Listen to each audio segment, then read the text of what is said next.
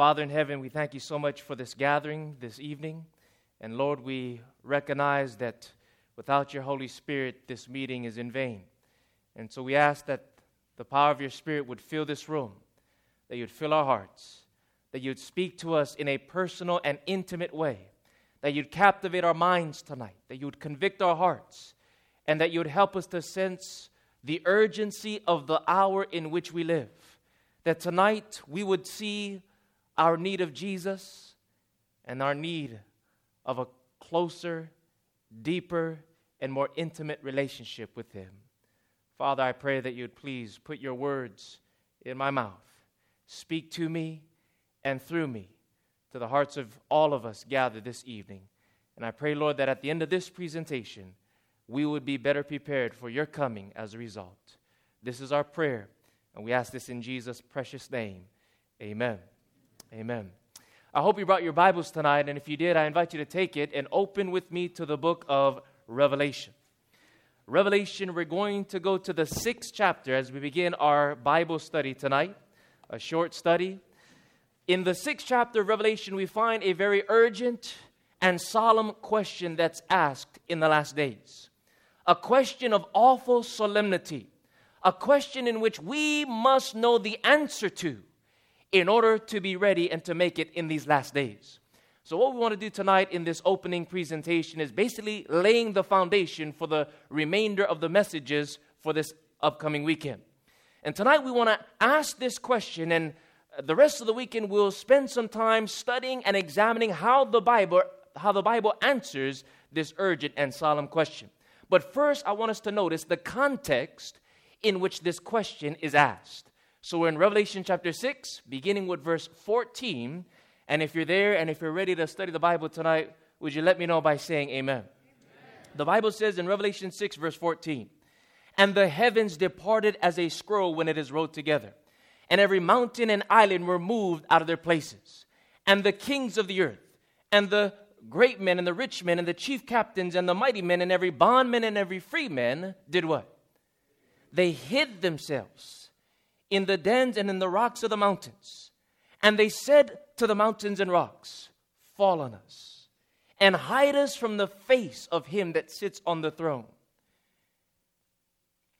Here in these solemn words of Scripture, we find a very dramatic description of the second coming of Jesus. The Bible says that when the Lord comes, the heaven is going to split and the earth is going to be shaken.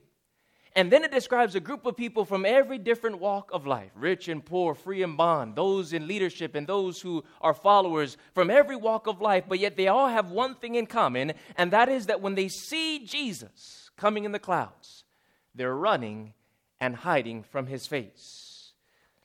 The Bible tells us in verse 16, "They cry to the mountains and rocks, 'Hide us from the face of him that sits on the throne and from the wrath of the,'" what does it say?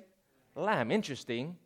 Not the wrath of the lion, but the wrath of the Lamb. Here we find Jesus is described sitting upon the throne as not a lion, but a lamb.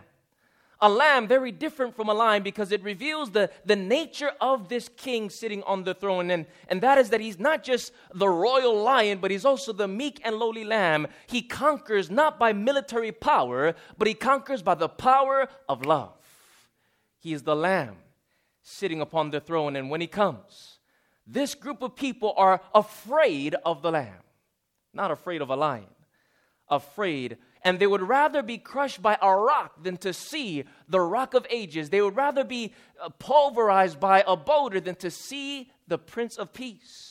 And on this great dreadful day, a question of desperation rings from their lips in verse 17. Here's the question: "For the great day of his wrath is come, and who shall be able to stand?" That's the question. And friends, I want to share with us, young people, that on this great day of reckoning, nothing else will matter except the answer to that question. That which seems so important to us in the here and in the now will fade into eternal insignificance on this day. The only thing that will matter is, are we standing? Are we ready for this day? It does not matter how much money we have or don't have, jobs and possessions, Positions and popularity and prestige, none of these things will make a difference. Degrees and education, these things will not make a difference in light of eternity. The only thing that will make a difference is, are we ready to stand on this day? Who shall be able to stand? And so that's how the chapter closes. Revelation 6, verse 17, ends with the question, who shall be able to stand? And then when you follow the context into the next chapter, chapter 7, the Bible spends time answering that question. And time is not going to permit us to do an extensive study on Revelation 7, but just allow me to summarize what it's talking about. In Revelation chapter 6, the question is, who shall be able to stand? The next chapter, chapter 7, answers that question by describing a group of people, a final generation that will be standing when the Lord comes. These are ripe and ready for the harvest. And it's a group that God is calling us to be a part of. I want to be a part of that group. And notice, these are the last ones standing. And notice how they are introduced. Revelation 7, now notice verse 1. After these things, John writes, I saw 4 angels standing on the 4 corners of the earth, holding the 4 winds of the earth. What were they holding? 4 winds. That the wind should not blow on the earth, nor on the sea, nor on any tree. Then I saw another angel ascending from the east, having the seal of the living God, and he cried with a loud voice to the 4 angels, to whom it was given to hurt the earth and the sea, saying, hurt not the earth, neither the sea nor the trees, till we have sealed the servants of our God in their foreheads. That's the answer to the question, who shall be able to stand? Those who have the seal of the living God in their foreheads. But notice the way in which this group is introduced is first by describing 4 angels standing on the 4 corners of the earth. That's north, south, east, and west. And they're withholding the 4 winds from blowing upon the earth. Now, do you know what the winds represent? According to Proverbs 1:27, those winds represent strife, war, desolation, and destruction.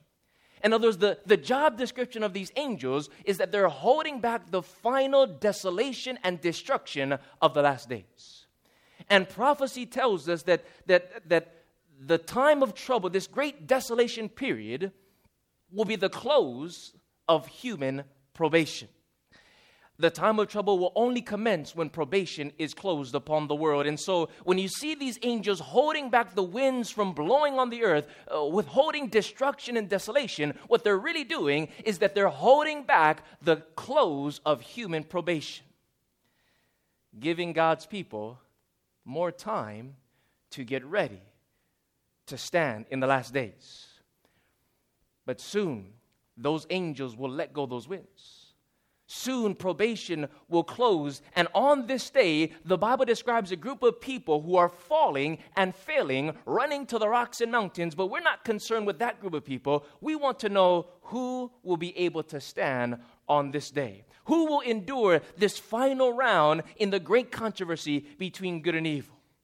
All around us, there are people who are falling. But how many of you tonight want to say, Lord, I want to be found standing on this day? Is that your desire? Nothing else is going to matter, friends.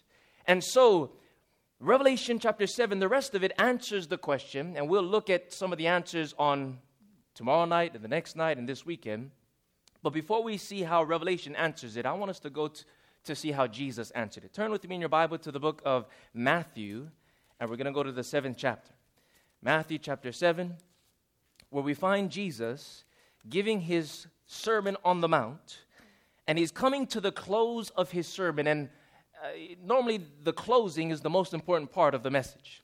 And so as he comes to the close, he uses a metaphor describing those who will be able to stand. And I want us to notice it because it's a very fascinating and profound parable. Notice what it says, Matthew chapter 7 and verse 24. Here's Jesus' answer to the question, who shall be able to stand? Jesus said, therefore, whoever does what? Hears these sayings of mine and does what? Does them. I will liken him unto a wise man that built his house upon the rock. And the rain descended, and the floods came, and the what? The wind blew, and it beat on that house, and it did not fall, for it was founded upon the rock. Here's the wise man. standing when the winds are blowing. But in contrast to that, verse 26, Jesus describes, but whoever hears these sayings of mine and does not do them, I will liken him unto a foolish man that built his house upon the sand. And the rain descended, and the floods came, and the wind blew and beat on that house, and it fell, and great was the fall of it. So let's examine this parable in the limited time we have tonight, to illustrate who shall be able to stand. In this metaphor, Jesus makes several contrasts between two different men. And these two men have at least three things in common. How many things? Number one, they both heard the sayings of Jesus. Isn't that right? Both of them heard the word of God. And tell me, what comes from hearing the word of God? The Bible says in Romans 10:17 that faith comes by hearing, and hearing by the word of God. So these two men both heard the sayings of Jesus, therefore they both have faith. Both of them also have houses. Now, if these men were the ones that heard the sayings of Jesus, and if faith comes by hearing the sayings of Jesus, then these houses represent their faith, a house of faith. The third thing they have in common is that both of their homes, both of their houses, experience the storm. This storm was a test to their faith. So all of them heard the sayings of Jesus, both of them heard the sayings of Jesus. Both of them have a house of faith, and both of their faiths were tested by the storm and by the wind. And friends, when it's all been said and done, each and every one of us are going to experience a storm in our lives that will test our faith to the uttermost. No one will be able to avoid this storm. This is the common ground of humanity. Everyone is going to face this storm. Every man's faith is going to be tested, and the question is, who will be able to stand? But here's where the two men differ. One had a house that stood firm. The other had a house faith that faltered and failed. And what made the difference between their homes? One word: foundation. What is the most important part of a house or any building? It's not the roof. It's not the color of the paint. It's not the furniture. It's the foundation.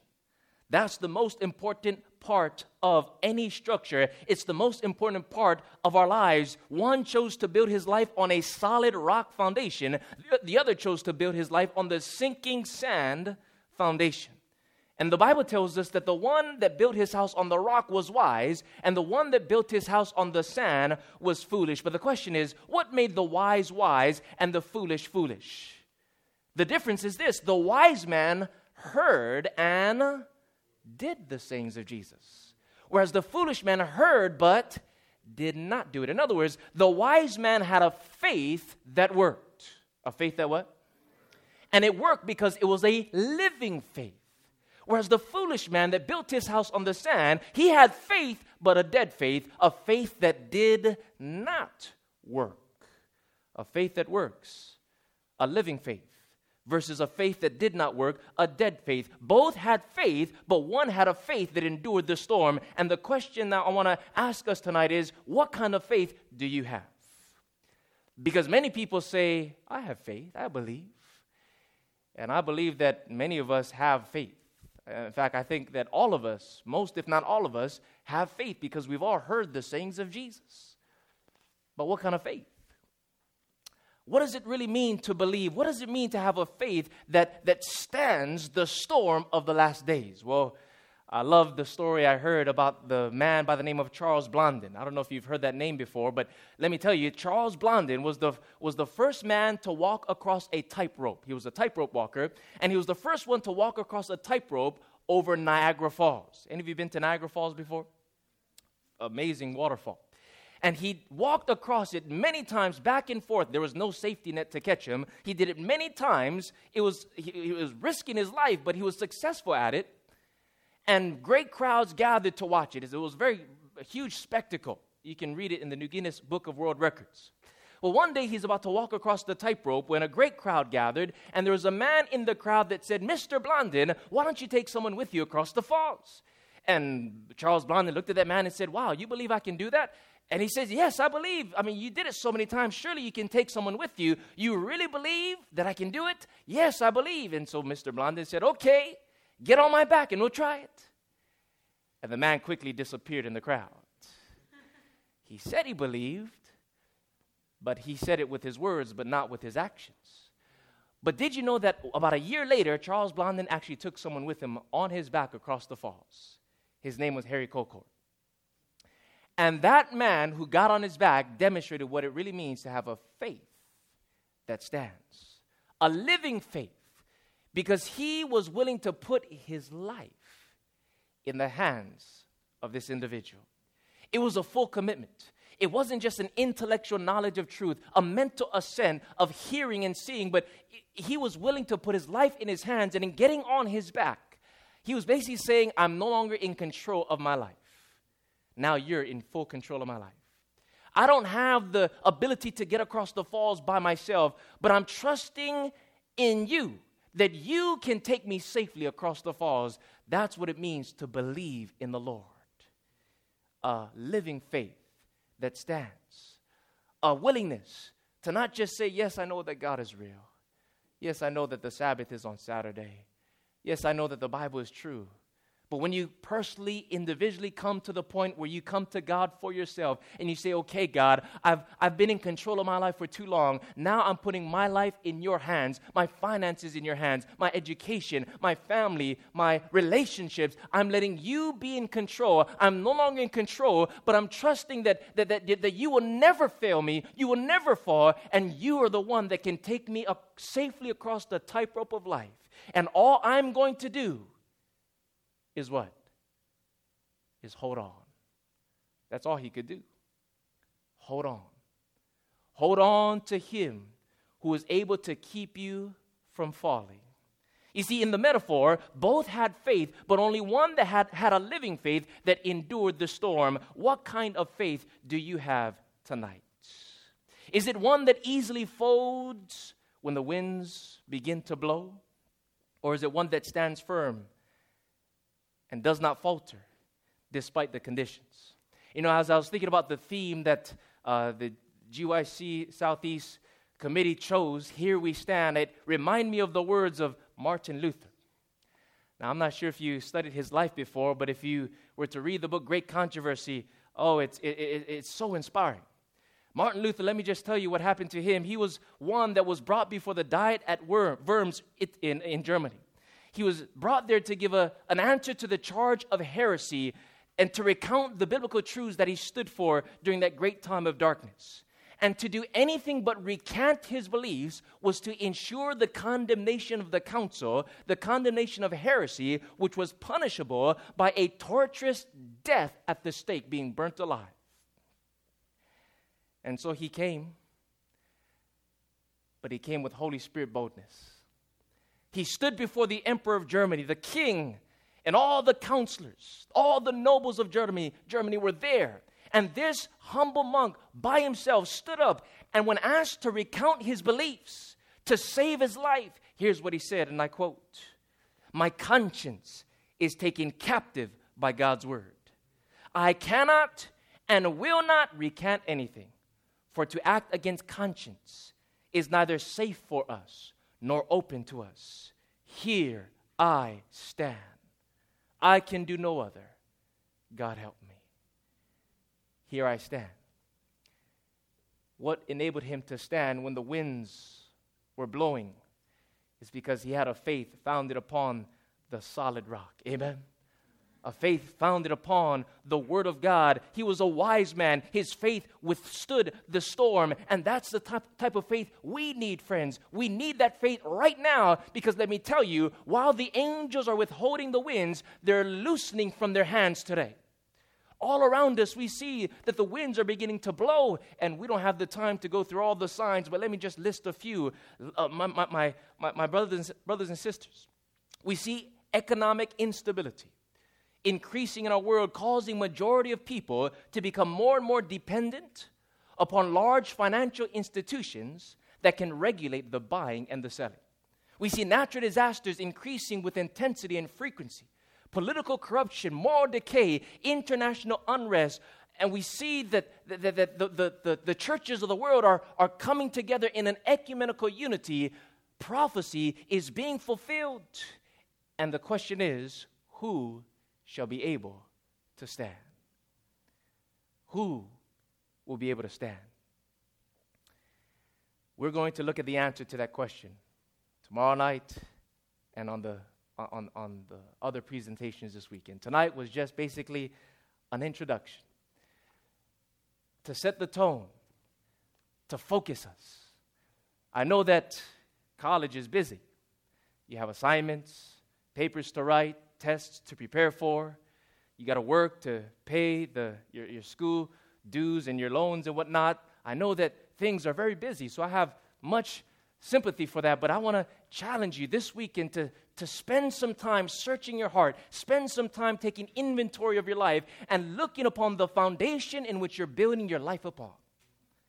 And to see, is this a solid rock foundation or is it sinking sand?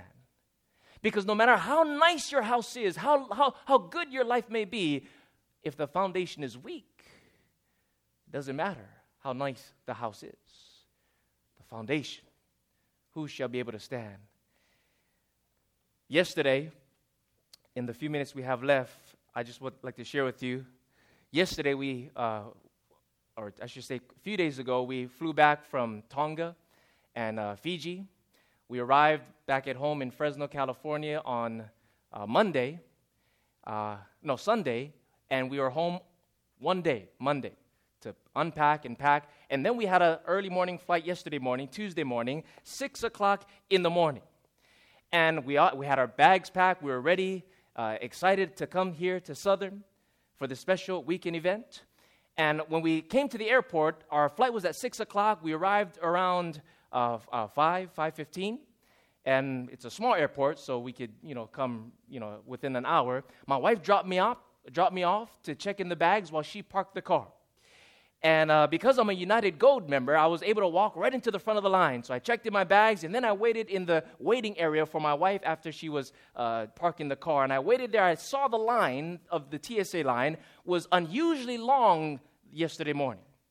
I never saw it that long before, but I wasn't afraid in the least. Even though it was about 5:30 when my wife walked in and our plane was leaving at 6, I wasn't afraid because not only am I a United Gold member, I also have TSA Pre, which enables us to go to a special line, to skip all the line, to go right to the front, and we don't have to take off our shoes or our jacket or remove our laptops. We can just go straight through, and so I was there as a good husband wanting to wait for my wife. As a good Christian, I was waiting and reading the Great Controversy at the same time. And when she walked in, she saw the line, how long it was, and then she looked at me, and I could see the look on her face. She was looking at me like I was an idiot. And she said, "What are you doing? Why are you not waiting in line to save us a spot?" And I looked at her, and I had to let her know, well, I'm a good husband. I wanted to wait for you. And I had to remind her, don't worry, love, we have TSA Pre. We don't have to go through this line. And so I was confident. And so we went to the TSA Pre line only to learn that line was closed. And boarding was taking place, and we had to go to the very back. And so we were there standing in line, and I was humbled at this point. I tried to go through the staff line, but you need a special badge to get through that line, so we couldn't go through the staff line. And so we waited in a line that wasn't moving fast enough. Have you ever experienced that before? We were waiting in this line. It wasn't moving fast enough. And the stress and cortisol levels began to rise as we heard the announcements over the PA system. United Flight 6497 is boarding. All rose. And then again, the last call for this flight, and then all passengers, they said over the PA, all passengers come immediately to the gate for an on-time departure, and we were still way back in the line. And by the time we got through TSA, boarding was closed, but we still had 5 minutes before 6 o'clock. It was 5:55, and so we booked it to the gate, which happened to be at the very end of the terminal. And when we got there, we got to the gate. The door was closed. There was no one in sight. But then I looked through the window, and the plane was right there. And so I scanned my own ticket, and I started pounding on the door. And then I went to the window, and I saw the pilots in the plane. I started jumping up, waving my hands. Open the door. Let us in. We're here. We were so close. So close. But so far. And when finally one of the workers opened the door, you know what she said? I'm sorry. It's too late. No amount of negotiation would open that door. It was too late. And then finally my wife caught up to me because I ran and I was faster than she was. She caught up to me and she took a picture of me waving through the... Maybe I'll show that picture tomorrow. But she caught up to me and she said, now you have a new sermon illustration. You ran fast enough, but you did not run soon enough. And what a powerful lesson for us to learn, friends. I ran fast enough, but I did not run soon enough. That's the description we find in Revelation 6. They're running fast, but not soon enough. It's too late. And so, my beloved brothers and my sisters, let us not wait until it's too late to stand. Let us make every moment count for eternity. Let's seek the Lord with all our hearts. Let us not wait around like I did in self-assuring indifference. Let's not think to ourselves that because we know the truth, we can bypass the line. What a tragedy to be stopped at the gate of the city. To be so close and yet so far. And so, my friends, while the gate is still open, while the winds are still being withheld, while there's still time for us to stand, let us get ready. Get ready. Get ready. For the Lord is coming. And the question is, who shall be able to stand? How many of you want to be found standing on this great day? If so, would you please stand with me as we close with prayer? Lord, thank you so much for orchestrating this weekend revival, this time that we can come together from business as usual, to take inventory of our lives, to examine the foundation that we're building our life upon. And Father, please forgive us for the times of our spiritual indifference. Forgive us, Lord, for procrastination and for allowing the enemy to distract us from that which is most important, which is foundation. Father, tonight we want to be found amongst those who are standing when you come. Teach us what that means, that we might have a house founded upon the rock of faith that endures when the winds are blowing. And Father, we thank you that Jesus is the rock and that he is the sure foundation of our lives. Lord, as we dismiss tonight, may we go with that conviction in our hearts that time is short and that the flight is soon to leave, but yet the gate is still open. Lord, help us not to miss our flight from earth to heaven. Make us ready for this day and bless us now as we leave. In Christ's name we pray. Amen. Amen. God bless you. We'll see you tomorrow. This media was brought to you by Audioverse, a website dedicated to spreading God's Word through free sermon audio and much more. If you would like to know more about Audioverse, or if you would like to listen to more sermons, please visit www.audioverse.org.